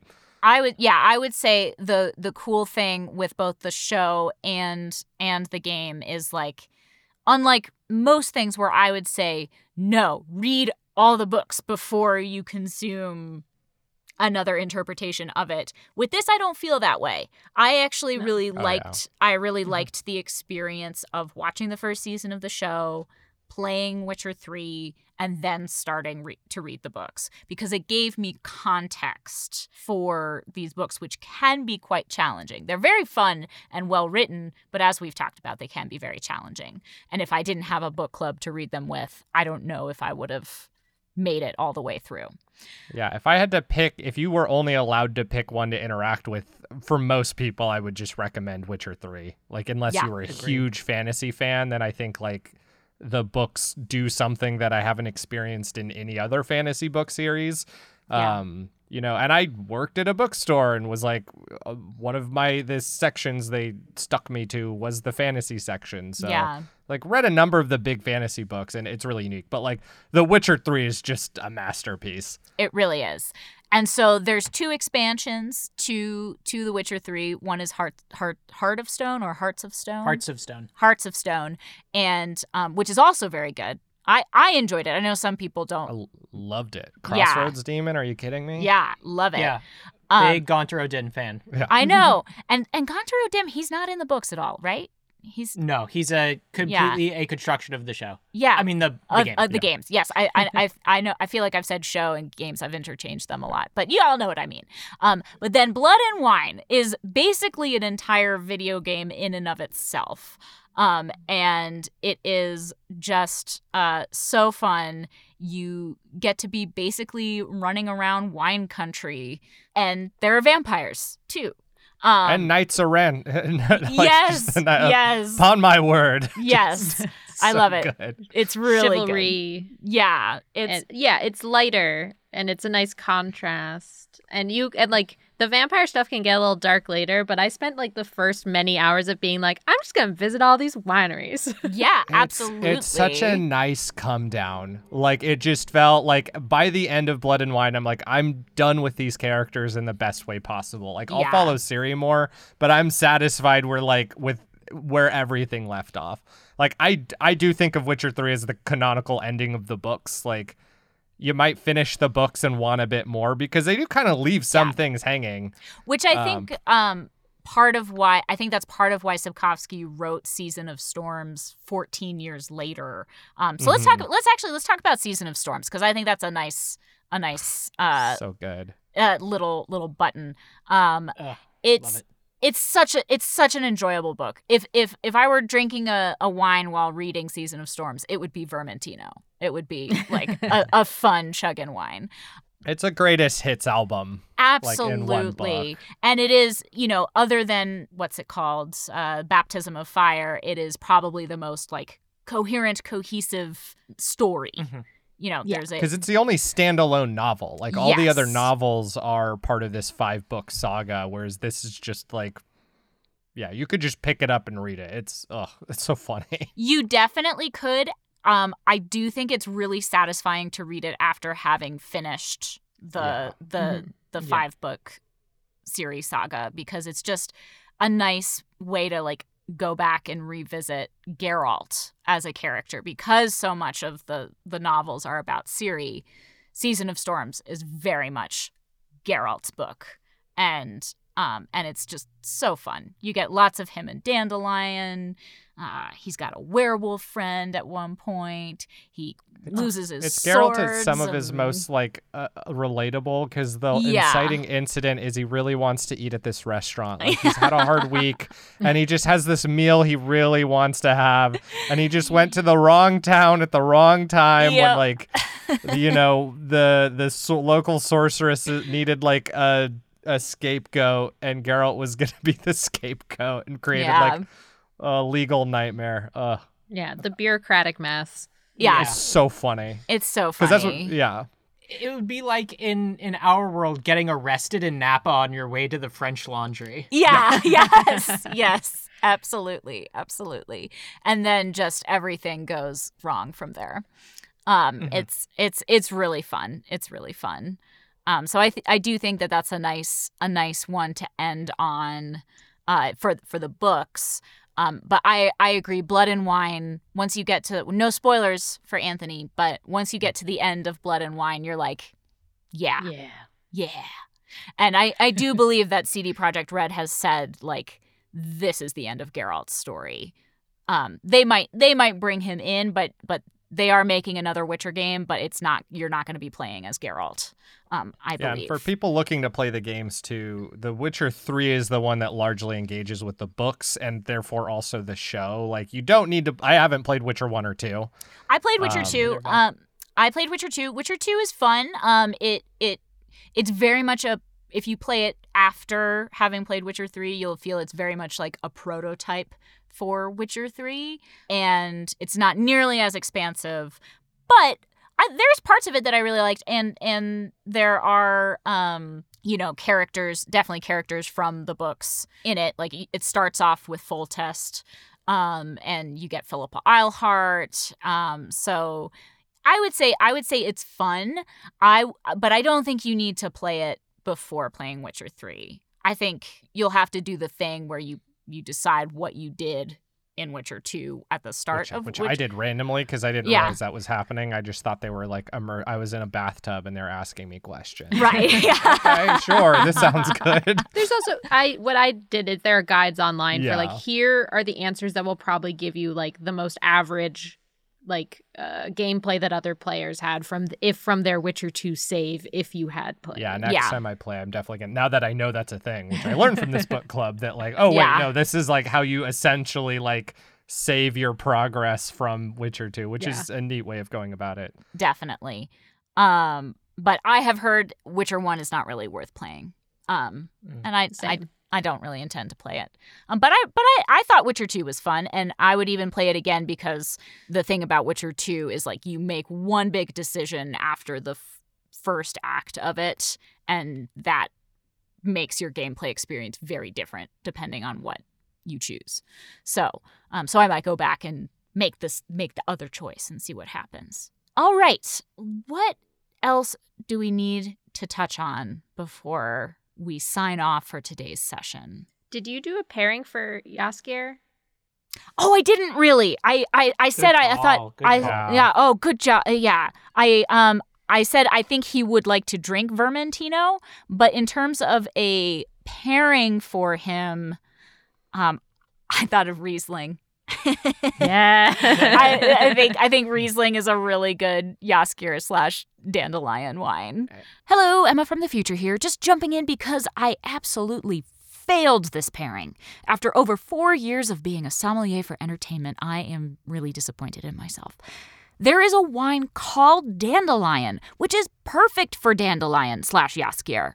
It's an Albarino, which is a Spanish white from the Rías Baixas region, and it is from Bodegas Nanclares. It is so good. Beautiful acidity, salinity, bright citrus fruit to it, almost like a little hint of residual sugar, but just like not sweet. It's just perfect for Dandelion. Okay, now that I have redeemed myself, back to the show. And he's a character that translates perfectly in all media. He's the same character in all media. Yes. Geralt, you make little adjustments too, but like he's just there. Though I do have to say, I much prefer him in the show than I do to him in the games. I agree. He grew on me in the games, but the way they I don't dislike the voice actor who plays him, but they make him like extra over the top foppish in the games. And eventually, like once you start doing more with him, he kind of like gets out of that stereotype a little bit. But I really like Joey Beatty as Jaskier in the show. He has like a very like kind of authentic way of being a great foil for Geralt. He's wonderful. Yeah, he's so does good. A great job. I have downloaded all of the songs. I've got a playlist. I've got the Jaskier playlist. I didn't hear enough people talking about they just did a Taylor Swift song in season 2. Yeah, and you can tell in the writers' room they're like, no, we're gonna do a Taylor Swift breakup song. I saw you tweet that, Esther, and I was like, oh my god, that's what it is. Yeah, burn butcher burn. Butcher burn. Taylor's also, version. if you listen to Joey Beatty's band, like he's got like such a fun Dandelion-esque like satire songs or and then some that are like very emotional, but they're actually very fun and they pair into the world very well. So if you need more Dandelion, Joey Beatty's band, of course the name is escaping me. Yeah, I forget what it is. Here, I'll look it up real quick. The Amazing Devil. Yes. That's the one. Okay, so there's also a really funny video of him after once COVID started. I guess they did like a cast and crew of The Witcher, like they all like did a video of them like trying to bake something, and his is, I have to say, one of the like funniest, most chaotic things I've ever seen.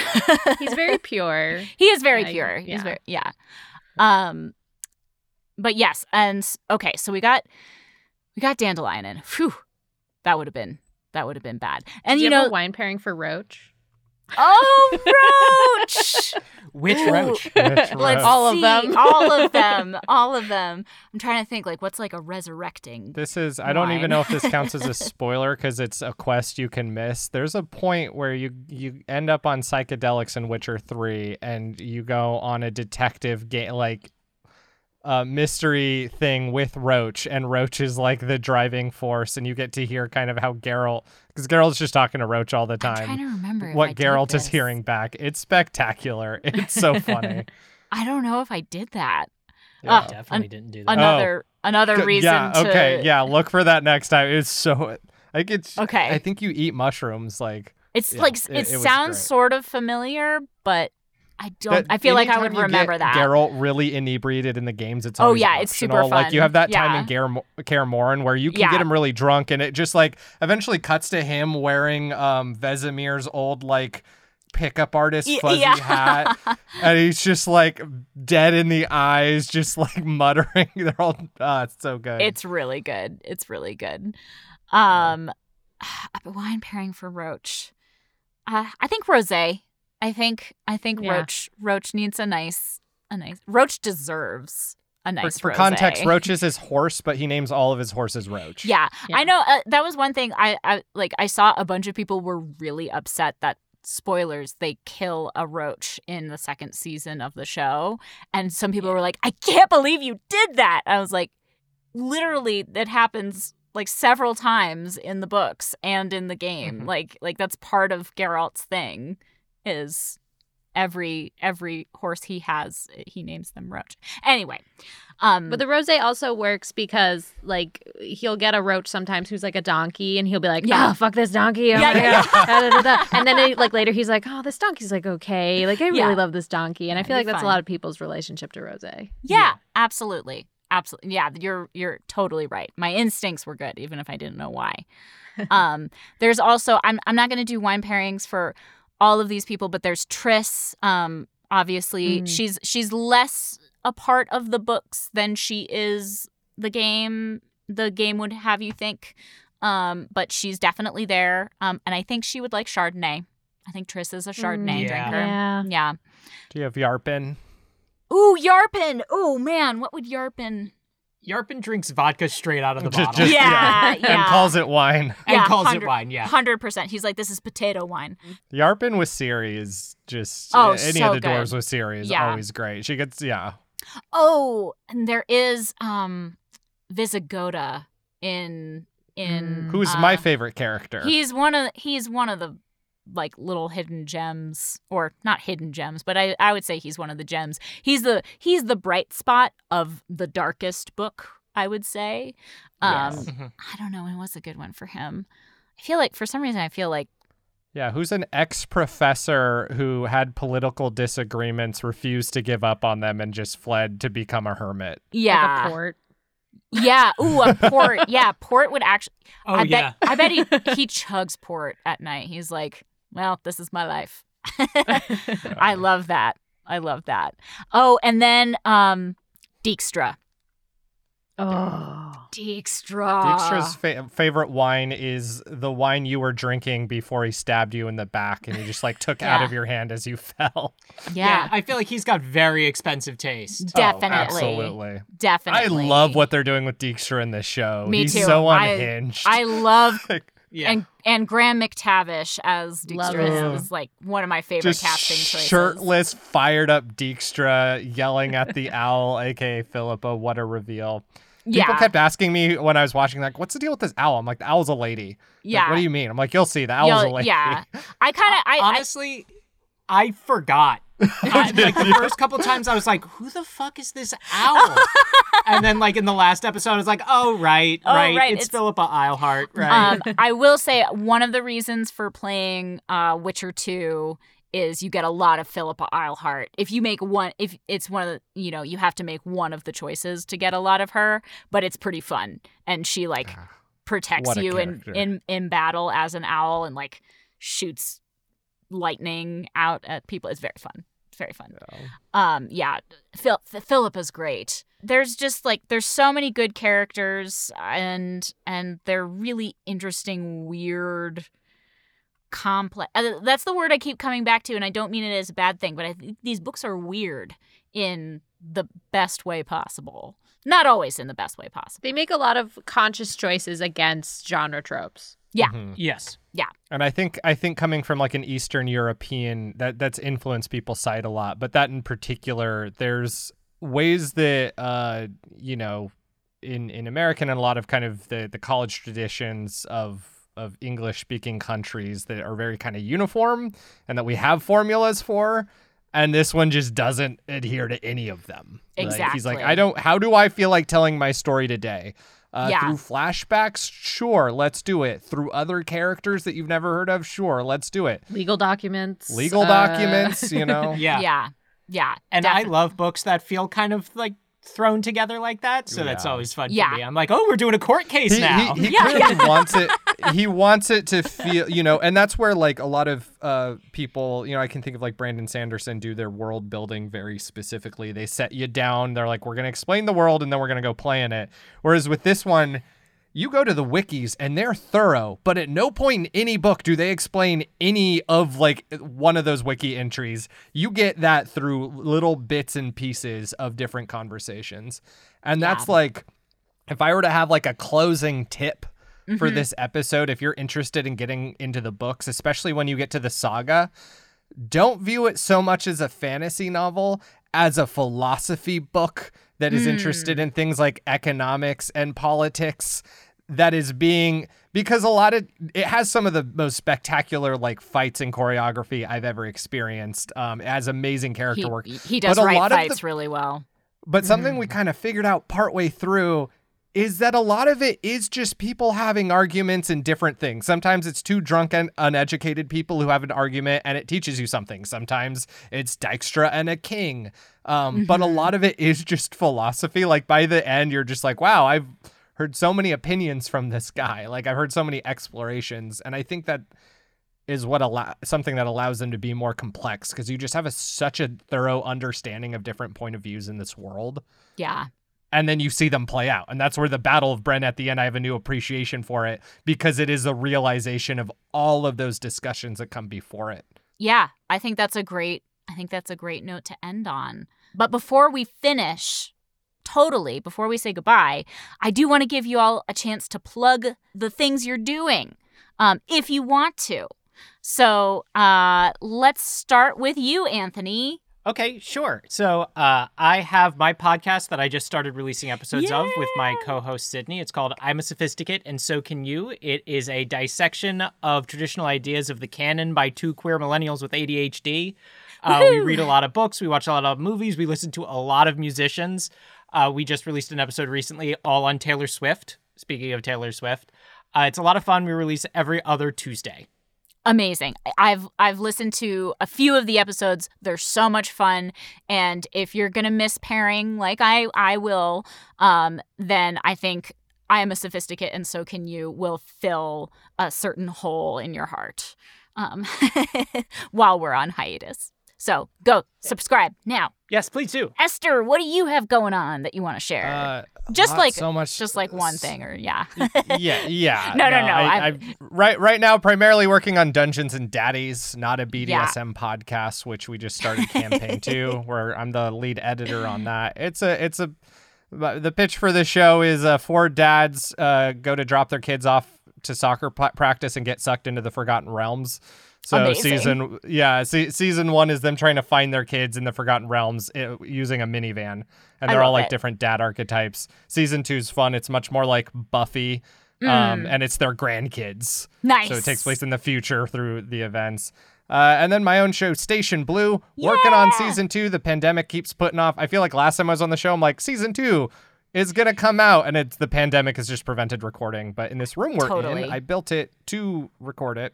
Yay! And then there's a new show coming up. If you go to my Twitter, it's Esther the Esper, a show called The Goblet Wire, which is like a weird fiction micro series with a bunch of talented actors and writers and stuff working on it. That'll be coming out. Amazing. Yes, go check out everything that Esther does, because it's amazing. And last but not least, Brenna, do you have anything that you wanna share with the world? Well, I don't. You don't have to. I'm a podcast baby, so I don't have anything there to plug. But I am a writer and a budding games writer, which is why I was also very into The Witcher 3. Yes. And so my plug is going to be for lifelong learning, because I was very stuck in my writing ways, and then I've always loved games. And decided one day that I wanted to learn more about what goes into writing and narrative design for them. And it's never too late. And I hope one day to return to one of these many podcasts and be able to say, go play my game, which is coming to a future near you. And I hope that I get to voice a character in one of the games that you write. Guaranteed. Yes! Guaranteed. Yes, I love it. No, I love that. Lifelong learning. Absolutely. I love it. Thank you all so much. We'll meet back again soon to keep talking. But for the sake of this podcast, I think we're gonna end it here for today. Thank you all so much. It really has been a highlight of my pandemic, about once a month meeting with y'all and getting to talk about these books. So those of you listening, get yourself a Witcher book club, or any kind of book club, or, like a wine club or something. I don't know. Just have fun. Thank you all. Bye. Thanks so much. Bye. Pairing was created, hosted, and produced by Emma Sherr-Ziarko, with music and audio recording by Winston Shaw and logo artwork by Darcy Zimmerman and Katie Huey. This episode was edited by Emma Sherr-Ziarko. Follow us on Twitter, Tumblr, Facebook, and Instagram at Pairing Podcast to keep tabs on what we're up to. And feel free to send us any thoughts, questions, requests, and pairings of your own on our website, thepairingpodcast.com, via email at pairingpodcast@gmail.com, or on any social media platform. Come check us out on Patreon at patreon.com/pairingpodcast, where you can pledge as little as $1 a month and get access to exclusive content, customized pairings from me, live streams, and more. Also, check out our merch store on our website at thepairingpodcast.com/merch. If you enjoyed the show, please consider leaving us a review on Apple Podcasts and sharing with your friends. Thank you so much for listening to Pairing, where you come for the stories and stay for the wine.